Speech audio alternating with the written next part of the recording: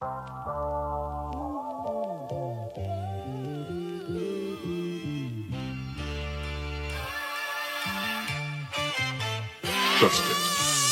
picture this, for everything I imagined, I was willing to risk it all for it. No father, no structure, but the goal was to move 100 a week, so I felt like I had it figured out, right? I ain't care about what could happen or who was coming. I was good with where I was headed. No guidance, and for my future, I looked up to the plug.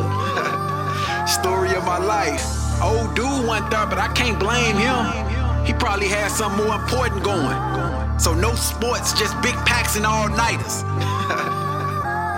Right? See, I had the drive, just the wrong direction. I was influenced by the ones over me that was influenced by the ones over them.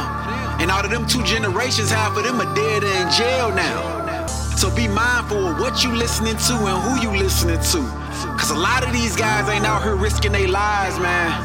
And I know the streets are sexy, but if the goal is to take care of the family, you can't do it if you dead or in jail, right? Stanley Harvey. I'm right here, man.